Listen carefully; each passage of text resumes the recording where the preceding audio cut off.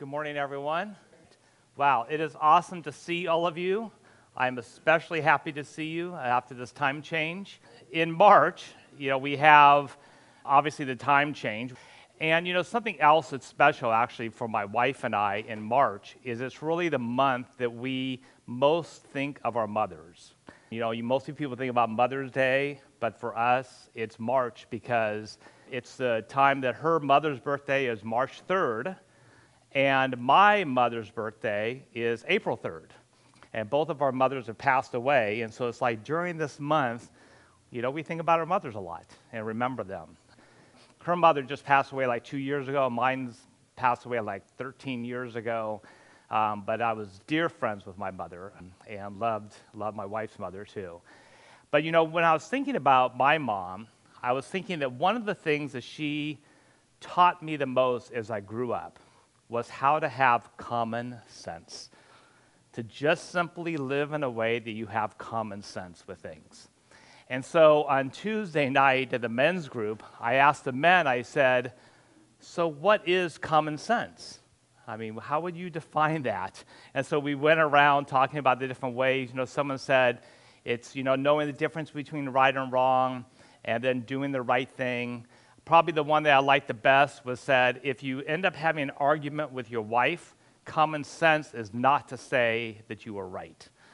That's probably the best one that I heard. Another part of that discussion is we were talking, actually had a lively discussion asking, is it still common sense? I mean, do you see in this world today that people have less common sense than they used to? And if you think about the definition of common sense means something that all of us have in common that we all sort of agree about how the way things are going to work. And then we had a discussion about how, well, I don't know these days, and sometimes we don't feel like there's so much disagreement and dissension going on. It's hard to say, do we have a common sense about things? And so today, as we open our scriptures, we're going to be looking and continuing where Jeff started last week, which is in Luke. And we're going to be looking at Luke chapter 6. And in fact, if you want to turn there, it's on page 862 in your Bibles. And Jeff started last week in going through what it's called, some people call it the Sermon on the Mount, some people call it the Sermon on the Plain. And it's really where Jesus is starting to talk about this is what it looks like to live in his kingdom. As Jeff said last week, living in God's kingdom is really very upside down from the way the world thinks about things. And he used that illustration about someone, who was flying a plane and it was upside down and they didn't realize it and they pulled up and they ended up going down. But what Jesus did when he came and what happened on the cross is he turned things upside down. But I want to say what he really did was the world was already upside down. And what he did was started to turn the world right side up again. And so I want us to look today and think about, when you think about common sense, when you think about the ways in which we are to interact with each other, I want to look at what Jesus says as he starts giving us commands in Luke 6. How much common sense is there to what Jesus is talking about? Is that what he's trying to do? Is he trying to give us a set of common sense ways we are to relate with one another? Or is it something different than that? So let's go ahead and start. We're going to read Luke 6:27 through Luke 6:36. As we do this, I want you to think, as I'm reading through it, what in this passage would you consider common sense? What would you consider common sense about what Jesus says here? So Jesus says, but I say to you who hear, love your enemies, do good to those who hate you, bless those who curse you, pray for those who abuse you. To one who strikes you on the cheek, offer the other also, and from one who takes away your cloak, do not withhold your tunic either. Give to everyone who begs from you, and from one who takes away your goods, do not demand them back. And as you wish that others would do to you, do so to them. If you love those who love you, what benefit is that to you? For even sinners love those who love them. And if you do good to those who do good to you, what benefit is that to you? For even sinners do the same. And if you lend to those from who you expect to receive, what credit is that to you? Even sinners lend to sinners to get back the same amount. But love your enemies and do good and lend, expecting nothing in return, and your reward will be great, and you will be sons of the Most High, for he is kind to the ungrateful and the evil. Be merciful, even as your Father is merciful. So I want you to think, how much would the world consider is common sense to what Jesus just said? I'm going to say it's just this part.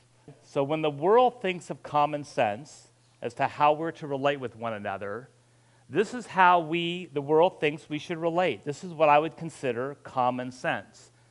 That if someone loves you, you're to love them. If someone does good to you, you should do good to them. If someone lends from you, you should expect to receive it back. And that's really what the world thinks of, and we would think of from a sense of common sense. What's interesting is here, Jesus, in looking at this, really says there's no benefit to doing that. That's just maybe the way you should be. I don't think Jesus is saying we shouldn't do this. I think he's saying we definitely should do this.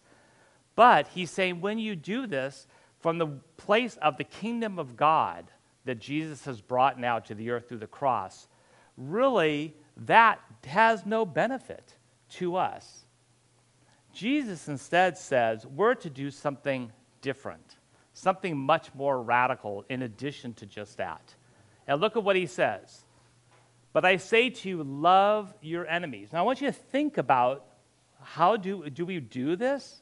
Even as Christians, how much do we struggle with this? Love your enemies. Do good to those who hate you. Bless those who curse you. Pray for those who abuse you. What do you think the world would call this? I'm thinking of my mom. If I was to say mom or to my dad, who was a Marine, and I said, I'm going to go and love my enemies, or I'm going to go lend to someone and not expect anything in return. I think when we look at this, a lot of people would consider this not common sense as to what Jesus is saying in the white, but they would consider probably nonsense. You want to do that. Who does this? And yet this is exactly what Jesus is calling us to do. And so today what I want to do is something a little different. Instead of going through and looking at the detail of what Jesus is saying up here, and what he's showing in white, and why he's saying to live this way, what I want to do instead is look at the foundation as to what he's trying to do with all of his commands. What is he trying to do? Why is he telling us something so radical that we should love our enemies? That when someone asks or someone takes something from us, that we shouldn't just say give it back, but we should actually give them more. That when someone curses us, what should we do instead? We should bless them. Jeff often says, look at the thing behind the thing. What's really going on? And that's what I want to explore today. We're going to have a lot more commands as we go through Luke, and I want to look at the basis and foundation. Why are we as Christians called by Jesus to live this way? I want to look at a passage. It's from 1 Corinthians. It's to sort of give us a foundation of this. And think again, I want you to keep in mind the commands of Jesus we just read as we start looking at this. All right, so it's on page 952 in your Pew Bible if you want to look there. Give you a little context. We in the men's group are now going through 1 Corinthians. And this is the passage that we're dealing with right now. In fact, I thought it was really timely for what we're dealing with, this passage with Luke and loving your enemies. Because this passage in 1 Corinthians is one of the key passages of everything Paul talks about across the New Testament. And he's telling the Corinthians this. Before he goes in and tells the Corinthians how they should be changing their behavior, he starts with the foundation and says, there's something you're not getting right. And what's happened with the Corinthians, which I think is easy for us today too, is they start out as Christians following Jesus, doing commands like loving your enemies. But soon what happened over time, they sort of fell back away from doing what Jesus said, and instead just started to do the ways of the world, the things that we might even just call common sense, or the wisdom of the world, but not following Jesus anymore. So Paul comes in and says, I want to remind you of something. And this is what he says. He says, "For the word of the cross is folly to those who are perishing. But to us who are being saved, it is the power of God. For Jews demand signs and Greeks seek wisdom. But we preach Christ crucified, a stumbling block to Jews and folly to Gentiles. But to those who are called, both Jews and Greeks, Christ, the power of God and the wisdom of God. For the foolishness of God is wiser than men, and the weakness of God is stronger than men." So when we come to the commands that we looked at earlier about like things like loving your enemies, how does the world view that? What word would it look up here? I said that probably the world would say, that's nonsense. You don't do that. And what Paul is saying here is, well, that's folly. Folly actually means the opposite of wisdom. It means nonsense.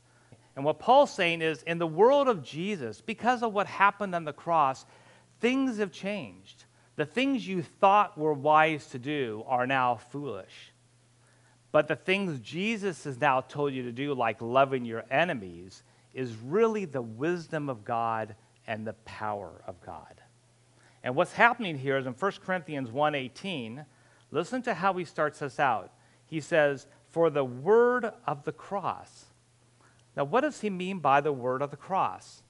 He means this, our Bibles. Everything in here is, in essence, the word means the message of the cross. Everything about why Jesus came, why he died on the cross, this entire Bible is a story of why Jesus did that. But it is also why Jesus comes and says, and why the Bible comes and says, you are now to live differently.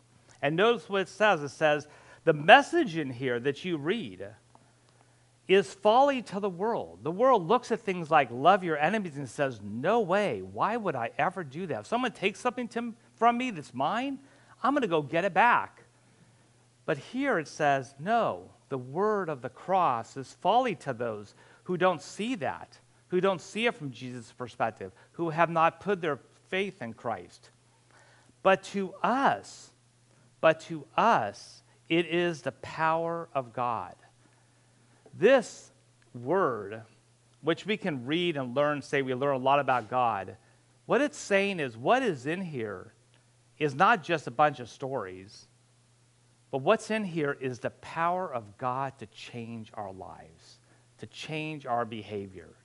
And Paul says, it's folly to those, but to us it is the power of God. And notice what he says. For Jews demand signs and Greeks seek wisdom. But for us as Christians, we do something different. It's not about common sense. It's not about the wisdom of the world that tells us how to do things in all the self-help books. Instead, it's about preaching what Christ crucified. And when the world hears about that, it's a stumbling block to them. And when Gentiles hear about that, it's a bunch of folly. Jeff talked last week about how the Greeks were so focused on wisdom. How much can I know? And their status was all based on how well and how good and how much they knew about the world and what was going on. But when Jesus came, he said, that's all folly, because the real power to change your life is not found there. The real power is found in the message of the cross. And so what I want to do is I want to take us through that, as to what is this message? Why do we love our enemies today? Why do we bless those who curse us? Why do we, anytime someone asks, why should we always give? Why, if someone slaps me, with the whole thing about the cheek meaning an insult, if someone insults me, why instead do I turn around and say, I just take that and love them instead? Why do we do that? I want to take a look at the motivation, the reason behind why we follow Jesus and why we follow these commands. So to start out with, I want to go and take a look at Romans 5, verses 6 through 11. This is the perspective of how we were before we knew Jesus. And again, what I'm trying to get at here is, what is our motivation? Why should we love our enemies? Why should we do these things that seem nonsense and ridiculous to the world? What's the basis for that? And so look at Romans 5:6. It says, for while we were still weak, at the right time Christ died for the ungodly. For one will scarcely die for a righteous person, though perhaps for a good person one would dare even to die. But God shows his love for us in that while we were still sinners, Christ died for us. Since there we have now been justified by his blood, much more shall we be saved from him from the wrath of God. For while we were enemies, we were reconciled to God by the death of his Son. Much more now that we are reconciled shall we be saved by his life. More than that, we also rejoice in God through our Lord Jesus Christ, through whom we have received reconciliation. For us as Christians, this maybe is somewhat basic, but I want to show you where it's going to go because it's going to talk about how what Jesus did on the cross, the word of the cross, changes why we should treat others differently. And so, we start here. You've all mostly seen a diagram of some way. In Romans, what it just said was that before the cross, we were separated from God. And it used the words that we just read. It said we were weak, we were ungodly, we were sinners, we were enemies. And we could not do anything about that. We couldn't change that. And then it talks how God then, through his love for us, sends his Son to die on the cross so the relationship that was broken between us and God could be restored. And this is what it looks like. So because of the cross now, because of what Jesus did when he died on the cross and was crucified, we no longer are enemies of God. Did you hear that? Enemies of God is what's said in Romans. It says we're now to love our enemies. What were we before? We were actually enemies of God before the cross. And God came down and said, because I love you so much, I'm going to die on the cross so that relationship can be restored. And no longer are you enemies of God, but you are now reconciled to God. No longer does that sin and that power of that sin control your life and keep you from that eternal relationship with God. Now you are saved. No longer are you not right with God. Justified means really becoming right with God. So this is who we've become. When we put our faith in Christ, we now have this relationship restored with God. But this is where we can get stuck, because this cross means something more than just simply that our relationship with God is restored. There's something else that we can miss about that into how we are to treat each other based on what Jesus has done on the cross. And I want to now take a look at this passage in 1 John, which starts to tell us what that is, and also starts to reveal why are we to follow these commands that Jesus is telling us. So in 1 John 4:16 it says, "So we have come to know and to believe the love that God has for us," the love we just talked about, where he sent his Son to die on the cross. God is love. We just saw that in Romans. And whoever abides in love abides in God, and God abides in him. And then this is the key passage that controls everything that Jesus talks about when he says, how are we to love others? He says, we're to love others. Why? We love because what? Because he first loved us. And it goes on and gives an example. It says, if anyone says, I love God, and hates his brother, he's a liar. For he who does not love his brother, whom he has seen, cannot love God, whom he has not seen. And this commandment we have from him, whoever loves God must also love his brother. This, I would say, is the key to the Christian life of how we are to treat others. It's also our stumbling block a lot of times. Because for us, we always think about, I shouldn't treat someone else a certain way because of the way they've treated me. I hear this over and over again. I'm tempted to follow that too. Someone doesn't like you and does something to you, you say, I'm going to just avoid them, I'm not going to be around them anymore, or I'm going to treat them the same way. And we fall into the worldly way of doing things because we have forgotten that on the cross, we are to be different people before God because of what Christ did on the cross. He didn't just restore our relationship with God, but he says, now you are called, because of what I've restored this relationship with you, you are now called to a different relationship with other people. And this is what that relationship looks like. This is the missing part about why we need to be treating people so radically different than what the world does. Because yes, God loved us and restored that relationship, but what it just said in 1 John is because he first loved us, we now, this way, okay, we now, because he loved us, we are to love others because he first loved us.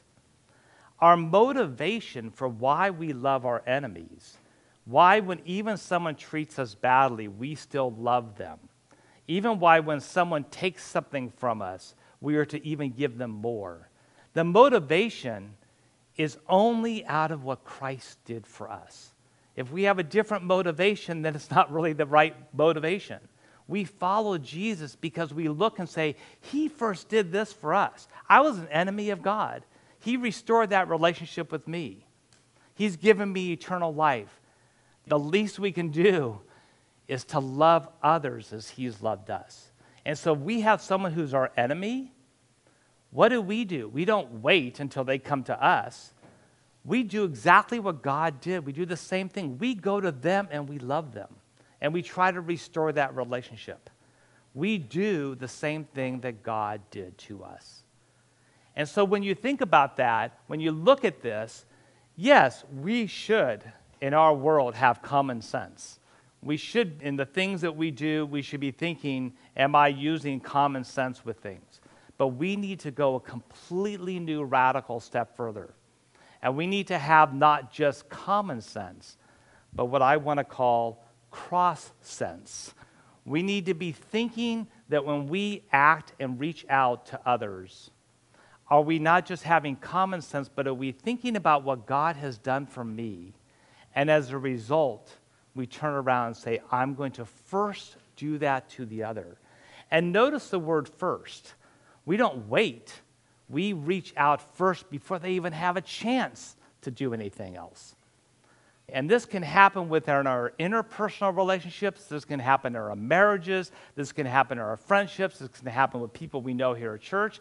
This can happen with a stranger on the street. How many opportunities do we have during the day to really say, we're first going to love someone? And so I would say our challenge, that when Jesus tells us these commands, always look at it from the perspective of what he first did for us. So let's go back and look at our passage. I've now taken what I would consider common sense, okay, and said to Jesus, doesn't mean a whole lot, okay? Yeah, do it, but this is what he tells us to do.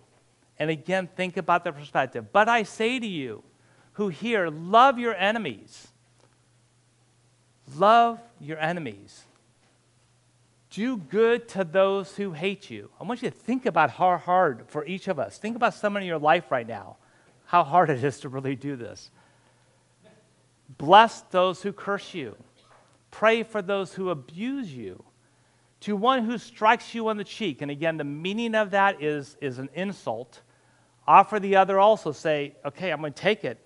Just let it doesn't mean much because I'm going to turn around and love you back. From one who takes away your cloak, which is a garment they would wear, don't just give them your cloak. When they take something from you, give them something even more. Give them more than even what they took from you. Give to everyone who begs from you. Notice how Jesus doesn't say give to some who beg from you. When you feel like it, he says give to everyone who begs from you, and from one who takes away your goods, do not demand them back. Wow. And as you wish that others would do to you, do so to them. And verse 31 is what we classically call the golden rule. That verse 31, I'll just give you an idea. That's radical, what Jesus says here, because most other philosophers and other people that have tried to come up with that saying before Jesus or after Jesus, mostly what they do with verse 31 is they say, don't do to others what you don't want them to do to you. They put in the negative, so which means you don't have to do anything. But here, again, it's Christ first loved us. We are to do every action we to do to others as you would have them do to you. And then it just repeats again, but love your enemies and do good and lend, expecting nothing in return. There was no reward in doing the things that were common sense.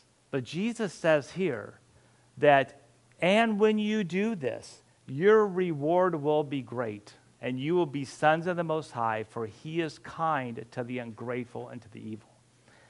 The word of the cross, this message from Jesus, these commands, they are the power of God. And when we do this to others, we are rewarded. And a lot of times we're rewarded in a restored relationship, or we're rewarded in other ways that Jesus blesses us, or we will be rewarded in heaven. But this is where we get the power of God working in our lives when we do this. And notice that the last part, it says, be merciful even as your Father is merciful. Exactly what we just talked about here. We do these things to others for one motivation only, because Christ first did this for us on the cross. And so I want to just leave us with a couple different ways we can think about how do we apply this today. I'm going to call it cross sense again. All right. The first thing, and one thing is I just, and this is, something I constantly see and just struggle with, is how easy it is for us to just say, we've read our Bible, let's just put it down. We don't need to really read it anymore. We know the stories. We know it's there, but we're not picking it up and we're not reading it. And what we just read that Paul said is that when you read it, when you understand it, you get the sense of what Jesus has done for you. You're constantly reminded of what he's done. You learn about what he's done for you, and then how we are to respond in love. That word, this Bible, is not just a book. It is the power of God to change our lives. And when we do what it says, it changes and transforms our lives. So start reading your Bible, but start reading it for what we just talked about here. Start reading it for the cross sense. What has God done to us? It's all throughout the entire Bible on the cross. And then how do I respond and treat others the same way? This second one, I see this so often with us as Christians. We love to give advice to people. People come to us and they tell us, this is going on in my life. What do you think we should do? I'm going to caution you, be careful about the advice you give to others. Because a lot of times the advice we're giving to others is just simply worldly advice. Call them to something greater. Remind them what Christ has done on the cross for them. When they say, I don't really want, this person did this to me, I don't really want to even talk to them again, I'm just, I'll wait for them to come and restore the relationship. No, say no. Because Jesus died on the cross and did this for you, you first have to go and restore that relationship. Think about giving them advice and taking them to the cross from that perspective and the Bible. And then last is practice the golden rule on those you most want to avoid. Think about, and let's be blunt, right here in this church right now, I'm going to say there's some of us who we see someone walk into church and we sort of go, I'm going to walk out the other door. I'm going to just avoid them. I'm not going to say hi to them. We can fall into the same thing the world does, and yet we have Christ who died on the cross, who gave us that power of God to say, change, do it differently. Go and love that person. And that's why I say, think about the people you typically avoid, and this week, practice the golden rule of them. Don't wait for them to do something to you. First, act in love in some way to them. And when you do that, the power of God will come in and transform your life. So I hope and I pray that as we look at these commands like this one, that as we walk through, take not the common sense and worldly perspective, but take the sense of the cross as to how we view how we are to treat others. Amen.